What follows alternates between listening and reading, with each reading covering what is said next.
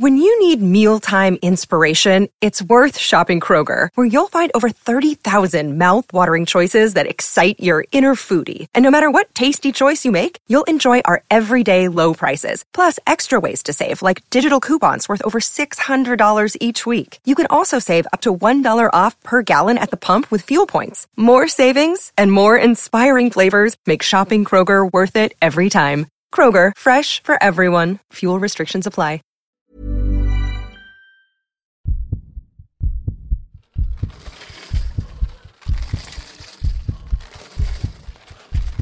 Texas Hold'em poker. Of course it's a skill. You know, it's just, of course it's a skill. Risk and money. I love sitting down on a poker table and working out who I'm playing with and strategy and trying to work out where I am in the game and try and beat the game.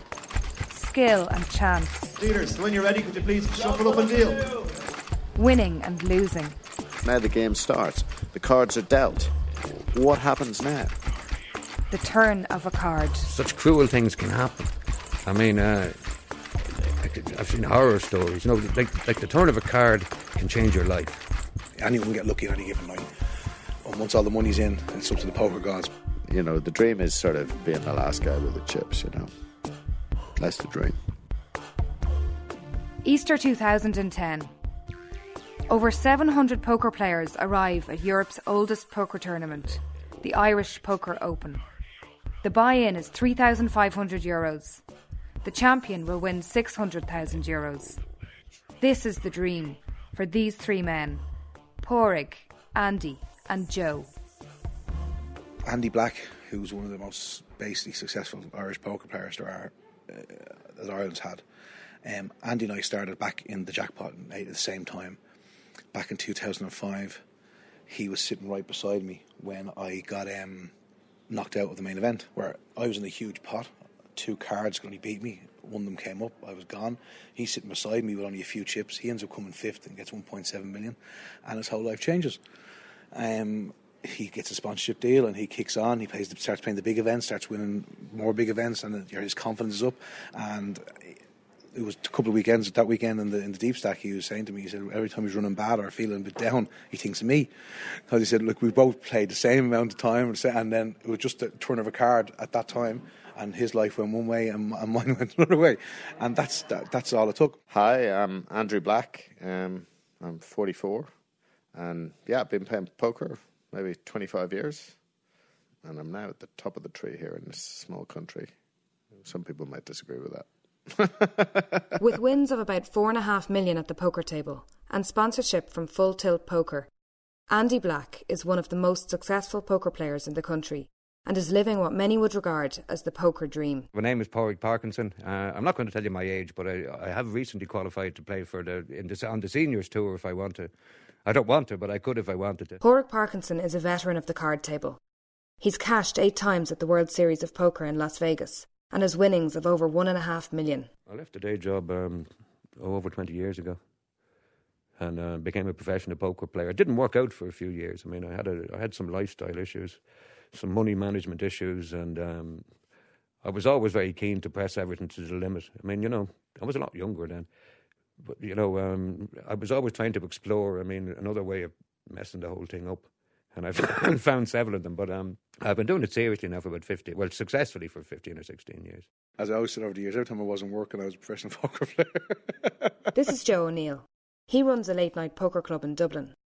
He's been playing poker for as long as he can remember, but he's also seen the darker side of gambling. My father was a really bad gambler, extremely bad gambler. I actually caught the drug when I was about 11. I used to play 25 with my father and my grandfather and great uncle, and they used to take it very seriously. But when we were playing like for pennies or whatever, but I mean a penny was a lot of money. But then they started introducing this penny poker at the end of it, and I was only 11. This kind of went on for 2 weeks every year. But I was able to beat them at the poker like from the start, and I thought, well, this is pretty handy. My father, he played poker a lot, and he used to promote Joe Dolan. He brought Joe to Vegas in 1980, and my dad's dead 20 years. He, on his deathbed, this is in Beaumont Hospital, to me at times to just pack up and move to Vegas. Vegas was like, he loved it. So I used to go to Joe Dolan gigs with my dad around Ireland, and we'd go to the gig. We go like I said, at 5 o'clock, and after the sound check, Joe would do. There'd be poker in the dressing room for the next 4 hours before the gig. So I remember I was playing with Joe and his brother Ben and James Cafferty, who was his manager, and we were in the dressing room. We were playing poker, and Ben said to me, "Where did you learn to play poker?" And Joe just says, "Isn't he watching us since he was that size?" And literally I was 4 and 5 years old in the dressing room before Joe Dolan gig watching them play poker. And that was it. My father would always come in and he'd get me to guess his golf scores. And so I would be judging, how he looked. And from a very, very young age, if I think of all of the things which make sense to me, that's probably the one that makes the most sense. That it's the idea of kind of guessing what score someone has. And in some sense, that's all poker is. Like my father always had a big car. He always was dressed in the best of suits. He got his hair done every morning. He used to get his hair blow dry and done the hair every morning. Get it done. He was immaculate. And always looked like he had $1 million. But most times he didn't. He'd have a fiver and that'd be it. But he set up the golden pages the yellow pages before golden pages. And like millions he'd lost. Then like he'd an ad off everybody, and he'd have literally suitcases of checks going around the country, and the whole lot would be gone. The Monday would be all gone. And then one Christmas he came home, and on the Saturday he had a £20 bet on in the bookies, and he won 15 grand. And this is my dad. On Monday he was in Vegas. We got central heating that week in the house, and the rest was gone to Vegas. That was it. He was gone. There used to be a coffee shop in Cattle Brewer Street called the Lion's Den. Dad used to bring us there for breakfast on Saturday mornings. We were only maybe 10, 11. And one morning we went in and he said, "All right, what you want?" And he said, "It's all in the house tonight." I said, "What?" He'd won the coffee shop the night before off the guy. And you could see your man like pale behind the counter. And he'd won it in the Gresham. He used to have a game in the Gresham and the Shelbourne. That's where he used to have the 2 poker games. And he'd won the Lions Den the night before. And your man was like pale. But I'd say there's no way my dad would have took the Lions Den, but I'd say he did milk him for a long time for a 500 grand and a grand for the horses. Like, it was crazy. There was a fight on the TV. Somebody listening on Muhammad Ali. And after the fight, when my dad said to Mum, "Pack up your stuff," he'd lost the house to the bookie. And they came around the following day at 12 o'clock and they'd move out. She was only 19 years old. He was just a sicko. Like, I didn't realise it until later on. I said I'd meet other people, and only my mother was so strong. She held it all together. It was a nightmare, absolute nightmare. It must have been for her, not knowing that there was going to be food or it was gone. And that was what it was like. There was lots of money or no money. I don't know. It's not the life I'd like to lead whatsoever. This is why the World Series of Poker is decided over a no-limit poker tournament. Players, pros even, can't handle the pressure of the game. They consider no limit the only pure game left.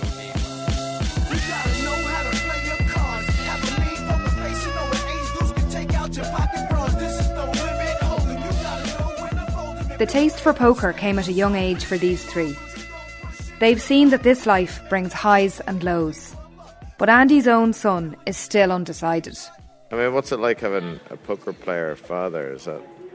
It's nice having a good poker player as a father. And good fathers can be good poker players. Do you think he's a good poker player? Sometimes.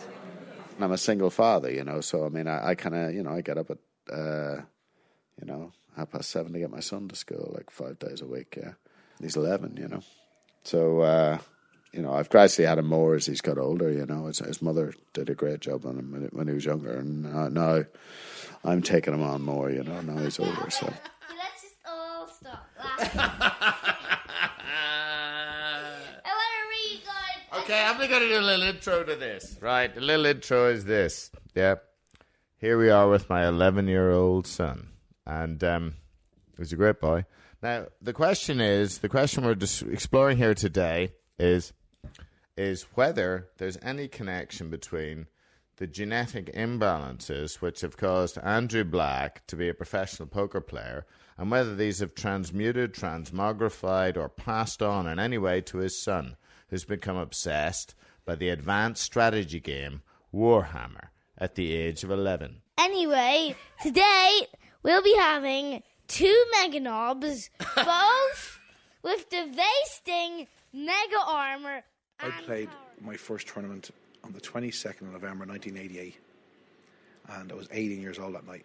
It was a Tuesday night, and it was in the Jackpot. It was the only club in the city at the time. What's happened since then is just unreal. Like, it was the same 30 people in the same club every night of the week playing the same game, and I was by far the youngest. Everyone else were literally in their 40s and 50s and 60s. We were 18, and it was like we thought poker was just going to die because they were all going to die, and that was it because there was no young people playing it. I started playing poker in Trinity College. I wasted 4 years in Trinity playing poker. I was allegedly studying economics. For some reason or other, they gave me a degree in it when I was leaving. I think it was just to try to bust up the game. I'm pretty sure that was what it was. I mean, like, I was the man in the game in Trinity pretty soon after I joined it, and I was the man when I left. It just seemed I had a natural affinity for the thing. In the middle of college, I took it up. I studied law, but I took it up in the middle of college because I wasn't really interested in college. And I arrived one day into this tournament that was free in a poker club, and I just thought it was magical. And I often look back, even though I won a lot of money, you know, and I remember those times as the ones that were the best, you know. I had no money, but there was this magic. There was lots of little old ladies. So, but I don't know. There was a whole smaller scene then. It was like, I mean, to give you an example, if a person that no one knew walked into the club, everybody would look around. But then I discovered the Eccentrics Club. The Eccentrics Club was absolutely unbelievable. I mean, it was up in Hanlon's Corner, right beside the pub there, and you had to go up little stairs. It was kind of a couple of flats knocked into a little casino by Terry Rogers. It was like you went up to an old bedsit. When you walk in the door, and there's a blackjack table on the left, and then there's like 3 poker tables. But it looked like a flat that was turned into a casino. Jesus, it was in Hanlon's Corner, you know. But you know, like, it wasn't Las Vegas. But I mean, to me, it was in those days, and it was the most fun I've ever had playing poker. And Terry'd be presiding up there, like a circus master. It was wonderful times then because you know, in those days, I mean, now it's sexy to be a professional poker player, but in those days it was quite the opposite. I mean, you were considered sort of maybe just a little bit lower than pond life if you said you were a professional poker player. In those days, I was just happy to have some chips. Yeah, I mean, that was the main sort of goal of the exercise. You know, you'd be there with chips of some sort, and you'd be in action. The ponies run, the girls are young, the odds are there to beat. You win a while, and then it's done, your little winning streak. Both Pádraig and Andy have won millions at the poker table. But choosing to be a professional poker player can lead to a nocturnal life on the fringe of society, and it can take years of struggle to even get there. I kind of started off as a sick gambler and became a professional poker player. You know, from an early age. I mean, I just loved to gamble, and I was dreadful at it. I mean, I was the worst horse punter of all time, and still am. It's impossible to be a poker player and a gambler because it's just not going to work out. When you've made the same mistake, you know, around about time 93, the penny drops, you know, that maybe this isn't a very good. If I want to be a poker player, I'm going to have to leave all that out. So I don't do any of that anymore. How many years would you say that you were a sick gambler? It's maybe 10. In the bookies and the pubs. Well, I had some lifestyle issues as well. I was probably a bit more, maybe a bit more Shane McGowan than Daniel O'Donnell. I was doing everything I shouldn't be doing. I was playing roulette. I was playing blackjack. I was in the bookies all day, horses, dogs, the whole lot. Then go and play poker for 2 days. It was a pretty bizarre lifestyle, but I finally copped myself on. Got advice from a few friends. Said, well, you've got a bit of a talent. I mean, you can either just respect it and give it a chance, or you can self-destruct. I wasn't somebody who liked it when I lost everything, but I liked the buzz of putting it all on the line. But there is a very dangerous buzz involved in that kind of thing, you know. That I mean, like, I've seen people who would normally be. I've seen people lose all their dignity at the poker table. I've seen people destroy their lives at the poker table. I've seen marriages break up, kids go hungry, electricity bills not get paid, and all because somebody had to deal with this horrible thing that was eating up inside them. I lost $250,000 one year in a 6-week stretch, so that's probably the most I've lost. I feel terrible. I feel terrible. How do you think you feel when you lose $250,000 in 6 weeks? You feel like shit. I don't know. I know you're bringing me back to that time, and I remember, actually now you think of it, yeah, no, I did actually feel like shit, yeah, I felt terrible. But maybe, I mean, I often think of poker, it's a bit like being a boxer, you're punched so many times that you just kind of, maybe you get a bit punch drunk, or maybe you get used to it, or sometimes when you really get hit, you just kind of, you're so used to getting up that you just kind of get up again. But despite their losses, Pádraig and Andy have made poker their living. Joe runs a late-night poker club in Dublin. He realises that successful poker players see chips on the table as different to money in the real world. Money can matter to you, whether you have it or not. Obviously it's better to have it. But if you're worried about calling a bet when you really feel you're ahead, because geez, that's the rent or the mortgage or you shouldn't be playing. I love playing the game. I mean, the money's just a tool. I mean, I don't know who was it that came up with the thing that money is just a way of keeping the score. And you have to have a little bit of respect and a little bit of disrespect for the money, maybe to get the balance right. If you think about the money too much, you got no chance in a tournament. I mean, it's funny, I mean, when I was with my brother and a kid, I'd sort of say, well, what would you do if you had £1 million? I was always interested in the idea of that, but I've never been interested in money. I mean, I don't drive. I don't have expensive tastes. I mean, it's nice living somewhere nice, and it's nice, having money for good education for my son. But personally, I actually don't have particularly expensive tastes. For me, it was always more the dream,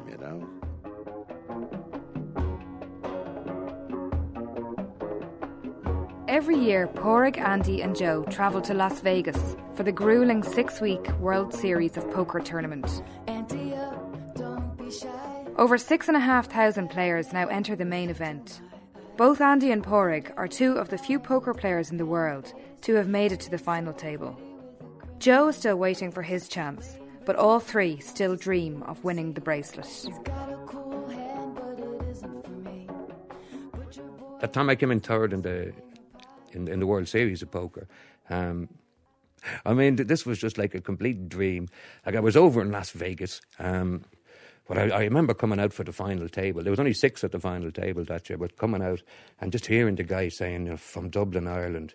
I mean, just the hairs on the back of my neck, just I could feel them rising, I promise you. I mean, it was just the whole excitement of the whole thing.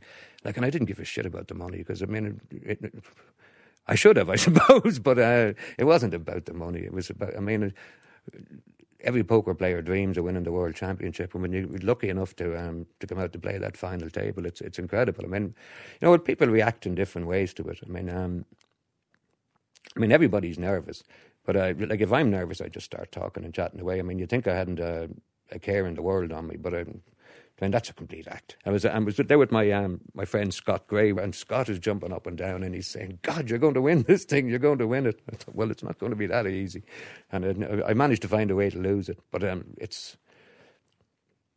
it's impossible to explain. I mean, just how much of a buzz it is, like. And especially, I mean, if that's been your passion for your life and that's what you want. I mean, all I wanted to do was get my hands on the bracelet. I mean, I could have told them they could have kept the money. Just give me the title. I mean, it's mad. You're focused so much. If you're noticing the time passing, it means you're not doing your job. Because you really, if you're in the zone, you're focused, you're watching everything. The time flies and you don't feel it. And then a good example, after it was day one in the World Series a couple of years ago, we'd done 12 hours or 14 hours, and I knew I was getting through to day 2. There was only like a half an hour left, but we had a 3-day break.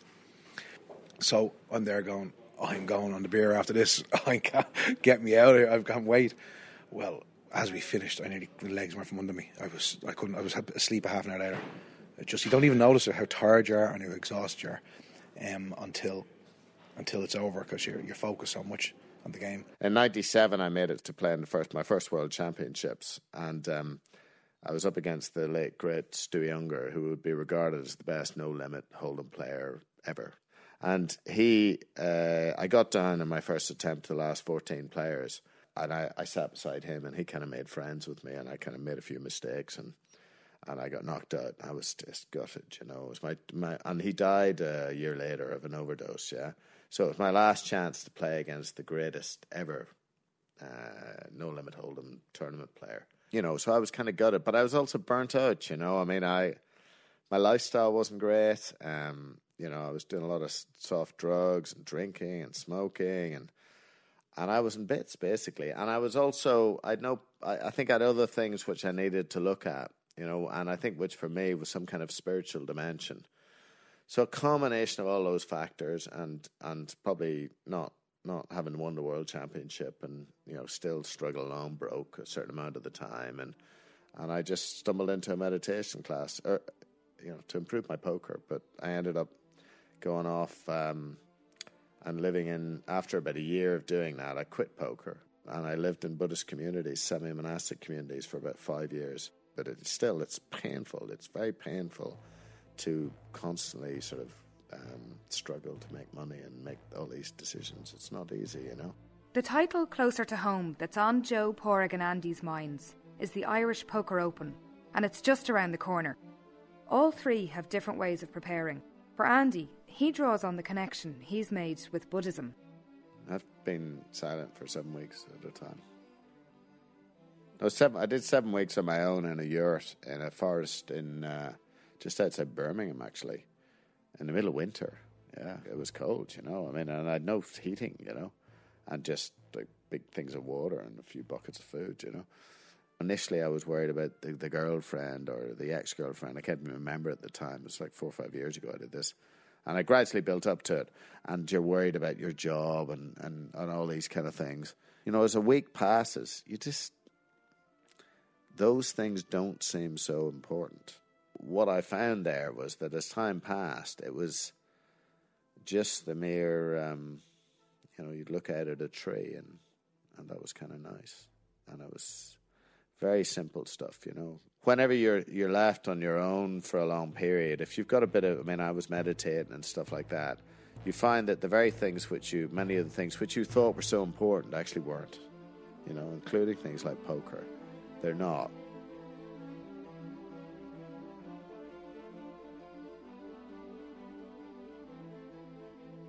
A good poker player. Well, you know, everybody goes on about the maths. I mean, I've met more mathematicians and accountants, I mean, that tried to play poker and had absolutely no idea why they couldn't win. Because the maths is absolutely nothing to do with it. I mean, you could teach an idiot the maths in about 20 minutes. And poker's all about the people. I mean, it's, you know, you get dealt a hand. And I mean, the first mistake you can make is to think that this is all about the hand that you have.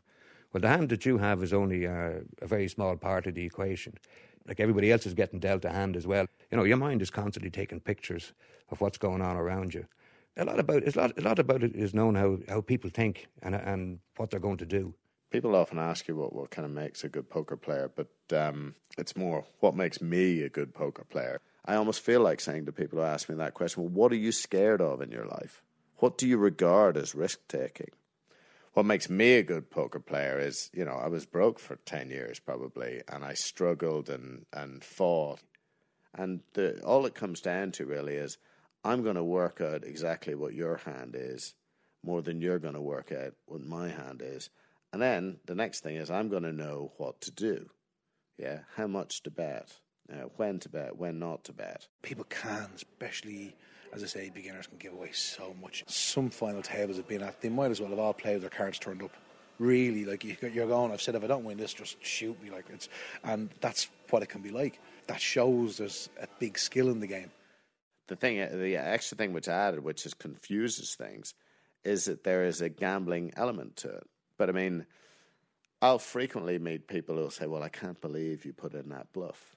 And the truth is I'm looking at them like they're like gamblers because they're playing so carefully that they're the one who is actually gambling. So there can be an assumption that people have that gambling is associated with being uncareful.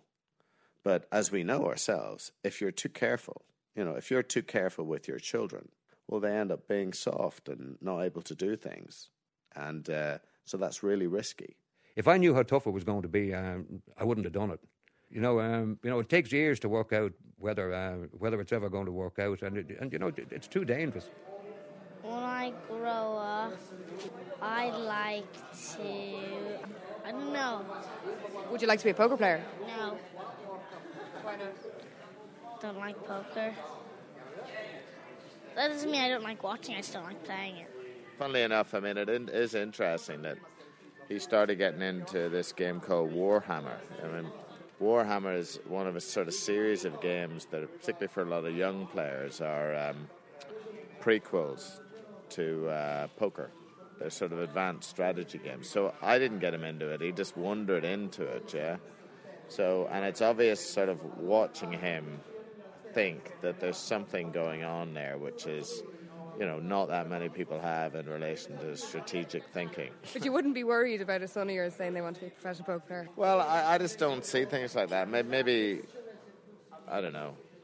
I mean, I'm not so concerned with what people are doing, I'm more concerned with how he does it, what character he would do with what he's doing. So whether he does that as a poker player or a janitor or a banker, I'm not too bothered at, really, Ginger's in here. Ginger's is rat. I mean, hamster. A rat. Hamster. So I call him a rat. I mean, he looks like a rat. You like strawberries. Rats don't like strawberries. Well, what? Do you like strawberries? Yeah, of course. But this is an interview about poker. What the hell has your rat got to do with it? I'm a rat, a hamster. Okay, your hamster. What has your hamster got to do with poker? Are you just bored and you feel like talking about your hamster? Maybe.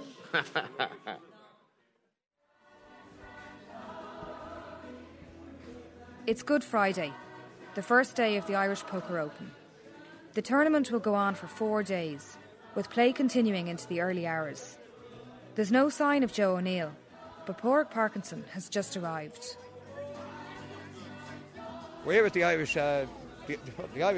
Open Poker. It's back in the Burlington again. The atmosphere here is absolutely extraordinary. They got gospel singers in the lobby banging it out on a Good Friday. There's an incredible buzz around the place. It's probably one of the most coveted titles in the world. I mean, this event is steeped in history. A lot of the guys who are a huge part of the history of this event aren't with us anymore. But I mean, today they're with us in spirit. This whole tournament has come from, a dirty little flat in Hanlon's Corner in the Eccentrics Club to the Burlington Hotel. And, 700 players. The first time I played the Irish Open, I don't know, there might have been 50 or 60 runners. I mean, that was considered quite a big field at the time. But now they're here from all over the world. As far as European poker goes, this is the one everybody wants to win. Hey, how you doing?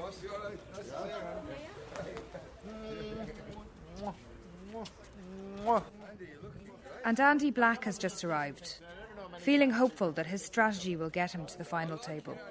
I mean, I'm definitely one of the better players here, So if I get a bit of movement early on, then I can cause mayhem, Could you go out today? Oh, yeah. I mean, I'm always trying to get chips, so, I may well take risks early. I don't usually play tight at the beginning, so I often take a lot of early baths in tournaments.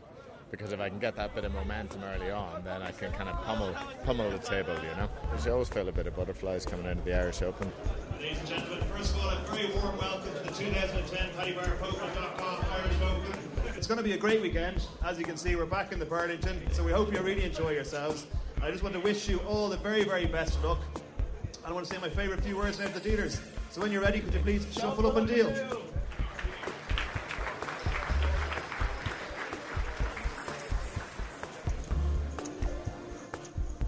While some players hide behind sunglasses, earphones and hoods, players like Pádraig prefer to keep the chat going at the table. All in for 15,025. Did you guys only just meet today? That is all in for 15,025. This looks like some Sicilian. 3,000 is the bet. Raise all in from Pádraig. It's only a few hours in, and things seem to be going well for Pádraig. 2 players. Until... I got knocked out, but sometimes in this game you just get locked into a pot and that's it. So we managed to get all the money in on the flop, but So it went very well until the river, and we both hit the flush. Unfortunately, Dunica hit a bigger one. So, that was the end of that. This is probably as upset as you're ever going to see me after getting knocked out of a poker tournament, because this is a tournament that's very close to my heart. And, if it doesn't hurt a little bit, it means you didn't care enough. So, but, that's the way tournament poker goes, if you can't stand the heat, like there's many ways of playing poker, but if you want to play tournament poker, for a living, you have to accept that, that for every great day out, there's going to be a lot of disappointments. But things are going better for Andy. And by dinner break, he's in good form and happy to still be in the tournament. Well, we're 5 hours in. It feels like about 3 years. I have had a very struggling day. I've had no cards. I don't think I played particularly well. The only thing I've done well is bluff. Well, which I've survived, so I've got kind of roughly what I started with. The table is a table of doom, but I'm quite happy. I started talking about an hour ago. I hadn't talked for the first 4 hours, and I started talking about an hour ago, and I haven't stopped. So you think we'll be here tomorrow? Well, I'll be here tomorrow. From a spiritual point of view, whether I'll still be in the tournament, I don't know, yeah. But I'm enjoying myself now. I'm ready to go. I've had some chocolate cake, so that has me completely buzzed up.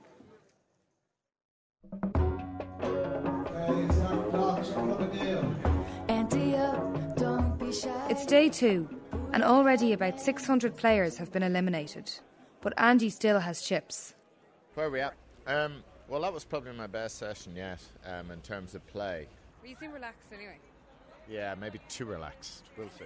I'm still alive. You're still following me. So I want you to listen to me very carefully. We're going to play hand for hand. It's late on the second day, and Andy is getting close to the money. A share of the €2.2 million prize pot. Horig is watching from the sidelines. Very important point in the tournament. There's a lot of tension around because we're now down to what's known in poker as the bubble.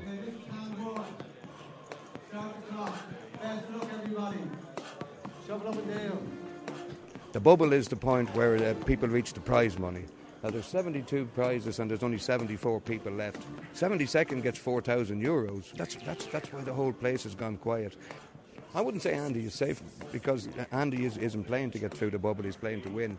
And guys that are playing to win, they take advantage of everybody else slowing down in the bubble and try and steal as many chips. And Andy's that kind of player. This is when the butterflies gets going. And for the sick people, this is where the real buzz comes. By the end of day 2, Andy has made it through the bubble, but he's lost chips on the way. I made one move and got called. Just right on the bubble, trying to make a few chips. But apart from that, it was kind of a pretty good day. But I'm short, I'm hanging in there, And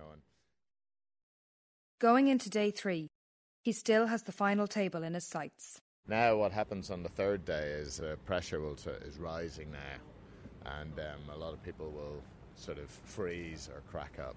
Well, all there is to do today is get the last 9 or whatever that is. So that's the next plan. I just got to play well, That's all there is to it. The dream is still alive. I met Andy the first day he ever walked into a poker club. He walked into Merrion Square looking badly in need of a wash. And Andy's big problem, and he'd probably tell you this himself, is that he's sometimes a little insecure and he needs to impress people. But he'd impress people an awful lot more if he didn't blow up when he got a big chip stack, But he's fantastic. Andy is very, very close to the real deal as a poker player. Tilt is when you lose it, yeah, and I would be known as one of the extreme proponents of that art, yeah. Despite having more money than anyone else in this country in tournaments, I've also tilted, probably more than anyone else at sort of crucial times. So tilt is where you just, your mind disappears somehow and you make some stupid, insane mistake.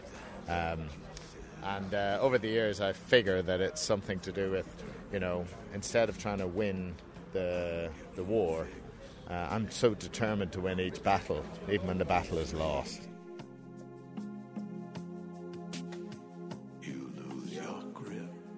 Andy's got a reputation as being a crack-up merchant. You know, and he's a way better player than that. And sometimes people never give people credit for getting into the situations that they blow up in.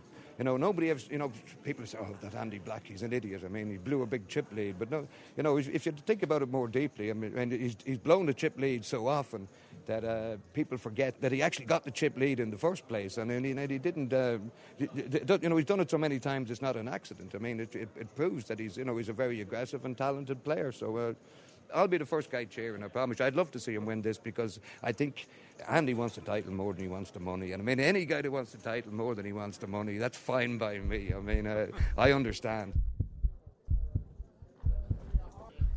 About an hour into play on the third day, a crowd has formed around Andy's table. With a pair of kings, all his chips are in. If he loses this hand, he's out of the Irish Open. We won't be happy if we lose this. Okay, Andy Black is all in with a pair of kings against 3-7 of hearts.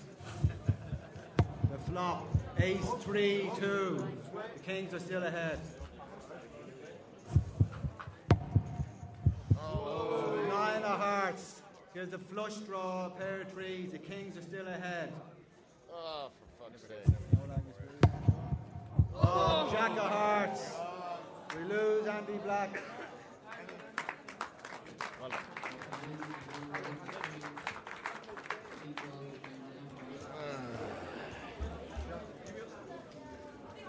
That was horrible. Pretty disappointed, you know. So I'm a great chip then if I win that pot. Where have you finished up? 56. But if I win that pot, I have a real chance of winning it, you know, so it's crucial. That's poker. What's all this that you're doing now? Getting my pittance. I got $4,500, so I won €1,000. But I'm pretty sick, you know, because that was very unlucky. So, pair of kings. A pair of kings in the big blind, you know, unless the guy's aces, I'm winning, you know. It turns out he's 7-3. It's perfect coup, you know. And 4.5. Okay. Thank you.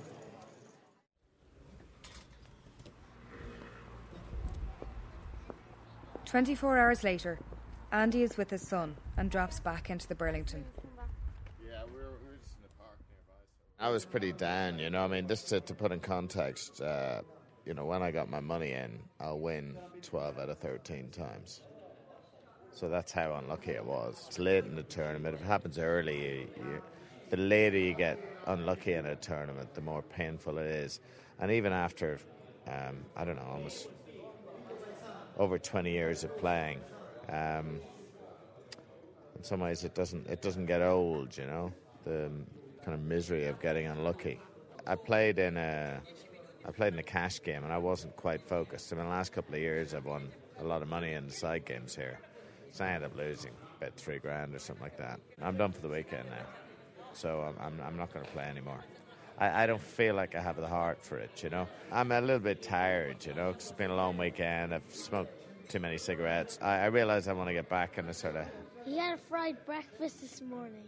I had a fried breakfast this morning. In fact, I've had fried breakfast the last 3 mornings, you know. Really? I thought you had porridge. No. Anyway, me and my son are on a bit of a health kick, you know, diet and various bits and pieces. Linseeds. And porridge and water, not porridge and milk. So I kind of like, although I'm a bit deflated now, I mean, I have a sense of certainly coming up to Monte Carlo, which is in 3 or 4 weeks' time, and the World Series, you know, I should be in good shape, but I have a lot of work to do, you know. Would you prefer to not go in there and see them? Does it sting a bit to go if you went in and saw them playing there? But it does sting a bit, yeah, because I'm a poker player, you know, and I want to be at the final table, you know. In some ways, I train all year to play in the World Championship. That's the thing that I love, yeah. So I'll go there and I'll play 50 tournaments or 40 tournaments in the space of 6 weeks. And I have these dreams that, you know, I'll be the first European player to kind of win the Player of the Year over there. No European's ever done that. I mean, there's 2 bits of unfinished business that I'm quite prepared to spend the rest of my life doing. And one is win the Irish Open and the other one is to go back and win the World Championship. I'm either going to win it before I die or die before I win it. I mean, it doesn't make any difference as long as you keep turning up. I mean, and if you still have that target there. I mean, it's something to live for. Like when I walk in the door at the Irish Open, I mean, I feel like I'm walking into the Eccentrics Club. I mean, I can feel the ghosts. I can feel Jimmy Langan touching me on the shoulder saying, do it this time, son. There were fours. Yeah. Okay, now he gets his cyborg body. Gasgul's dead! Alright, so there's only one Meganob left. Wounded. And the Meganob... Yeah, no, one of them is... but the Meganob killed Gasgul. And I've never actually seen Gasgul die. This is the first time I've seen Gasgul die. Well, usually Gasgul would have about 10 Meganobs as his bodyguard. That's roughly the percentages. When in the hand I went out in the Irish Open, yeah? Basically, the chance of me going out in the Irish Open in the hand that I was in was Gasgul against a Gretchen. You know, if that makes any sense. I'm sure somewhere out there it makes a lot of sense. But it's basically like a pawn beating a queen, you know, in chess. No, it's like a pawn being against 2 rocks, a queen, and 2 castles. I like the way you're talking, so that's my boy. And 50 pawns. Okay, you lost them there. You went too far. You lose your grip, and then you slip into the masterpiece. And maybe If you enjoyed this documentary, you might like to listen to our other Documentary on One productions. Visit rte.ie/Doc on One. When you visit Arizona, time is measured in moments, not minutes. Like the moment you see the Grand Canyon for the first time. Visit a new state of mind. Learn more at hereyouareaz.com. When you need mealtime inspiration, it's worth shopping Kroger, where you'll find over 30,000 mouth-watering choices that excite your inner foodie. And no matter what tasty choice you make, you'll enjoy our everyday low prices, plus extra ways to save, like digital coupons worth over $600 each week. You can also save up to $1 off per gallon at the pump with fuel points. More savings and more inspiring flavors make shopping Kroger worth it every time. Kroger, fresh for everyone. Fuel restrictions apply.